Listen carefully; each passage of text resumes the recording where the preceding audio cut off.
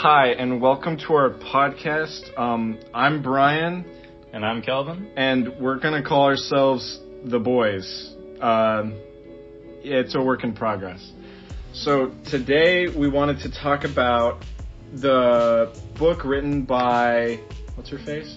Emily St. John Mandel. Yes, and it's called Station 11. And for those of you who don't know what this book is, it's similar to like an apocalypse story where there's this pandemic and it's wiped out almost all of the population and there are like 16 and a half people left on the earth. And the story is mainly from the perspective of an actor about a week before the pandemic and the actor's friend about 20 years after the pandemic originally hits. All right, and this is going to be sort of a analysis of the book. Now we're going to try and keep our spoilers few and far between for all those listeners out there that might not know this book. But we're still going to be using enough detail so that we can get at least a fair analysis done. And in this type of analysis, we've decided to undergo the Marxist and archetypal lenses. Now, for those of you who don't know what those big words mean, the Marxist lens is a lens that you look through to analyze works of art, like books, music, media, stuff like that. And it's all about the power struggle and the economic struggle within a story or a piece of art.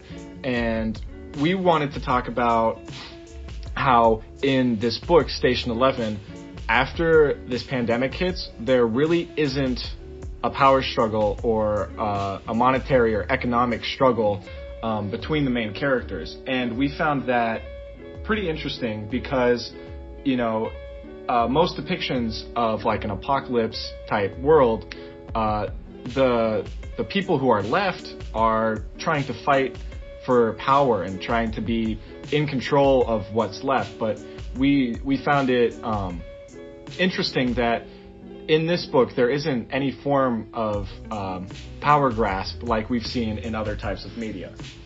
Yeah, and key ideas to focus on, or that we'll be focusing on, are the real lack of money in this world. Like my partner here said, this Marxist lens is all about the power struggle, usually involved in some way around money.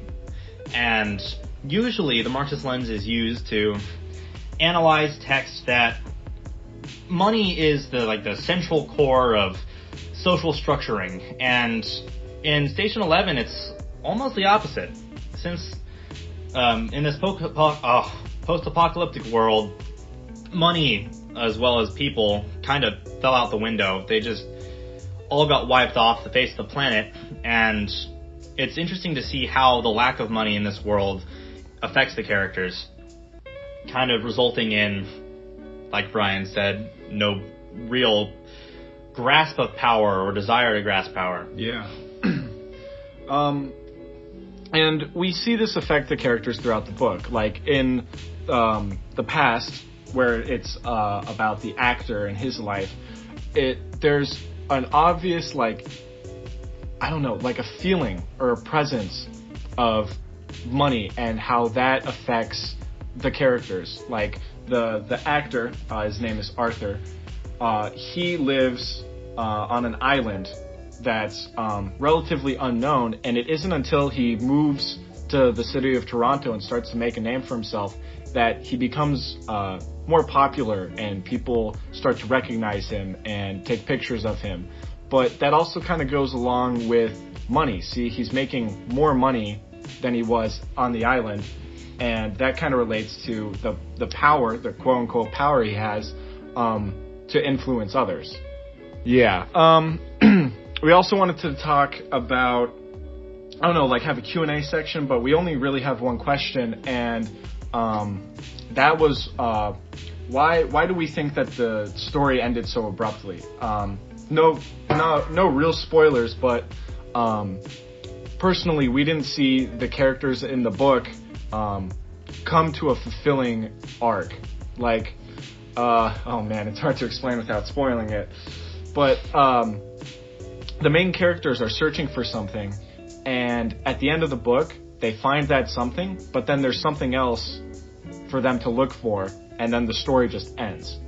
That's kind of the basic gist of the end of the book, and we found that really polarizing. Like, it wasn't what we expected, and we didn't really like that. So, do you have anything to say about that? Yeah, so, like you said, there wasn't really a fulfilling end for the characters in the arc, and it almost seemed as though Mandel wanted to leave the rest of the story up to almost imagination. Yeah. It seemed, and it just wasn't all that satisfying of an ending. There were some pretty important plot points that were mentioned and never explored, and yeah, plenty of symbolic motifs that were never explained or dropped completely. And at the end, the main character is looking for this person, and within the last couple of chapters out of this 50-chapter book, they find the character or the person that they were looking for, and then that doesn't go anywhere.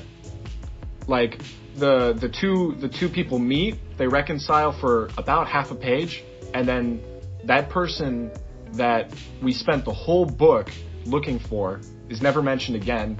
No reason why we're looking for them or what was going to happen if we didn't find them. And we felt that, I felt personally that Mandel was kind of rushing.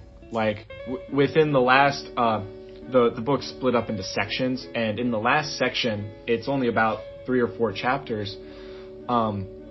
We felt that this last section was really rushed. Like, she had a time constraint, and she didn't want to, put the effort in. Well, that's maybe not the right way to say it, but like, we feel that she had a time constraint and she had to finish the story and didn't know how to finish it. So she just wrote something off and called it a day. Yeah, in that same kind of sense, this is also where we come to our second point. The archetypal lens in our analysis of the characters within, using that kind of common hero-villain story arc, right? Well, kind of in that same sense that we're kind of deciding that Mandel seemed rushed and it just kind of snowballed into a unsatisfying ending. The same kind of thing happens with the characters. So, in this story, the main character is very much like the hero. She doesn't remember really anything of her past as we come to... From before the pandemic. Yeah, from before the pandemic, as we come to realize. And she continues to grow until about 3/4 of the way through the book and kind of falls off. And even the main villain is mentioned once in the first 10 chapters and doesn't really have any extra development.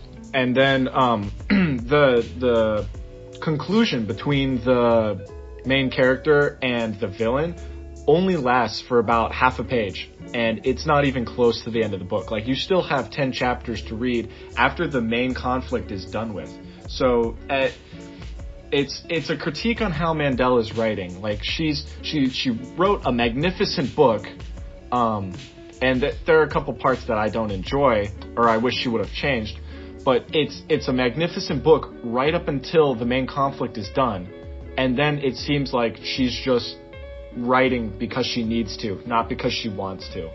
All right, and after all of that, it comes time to wrap up what we have to say here. Yes. And really, it all circulates around the very end and very beginning of the book, which is a little bit of an unusual kind of end.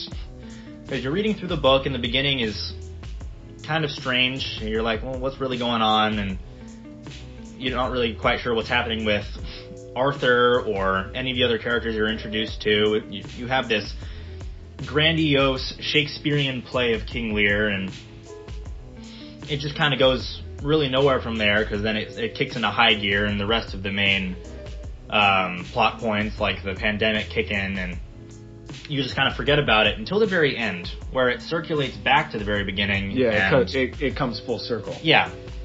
And it's interesting because you get a second perspective on the very beginning of the book, and even in the times before the beginning of the book, that really speak a lot in regards to really Arthur as a character.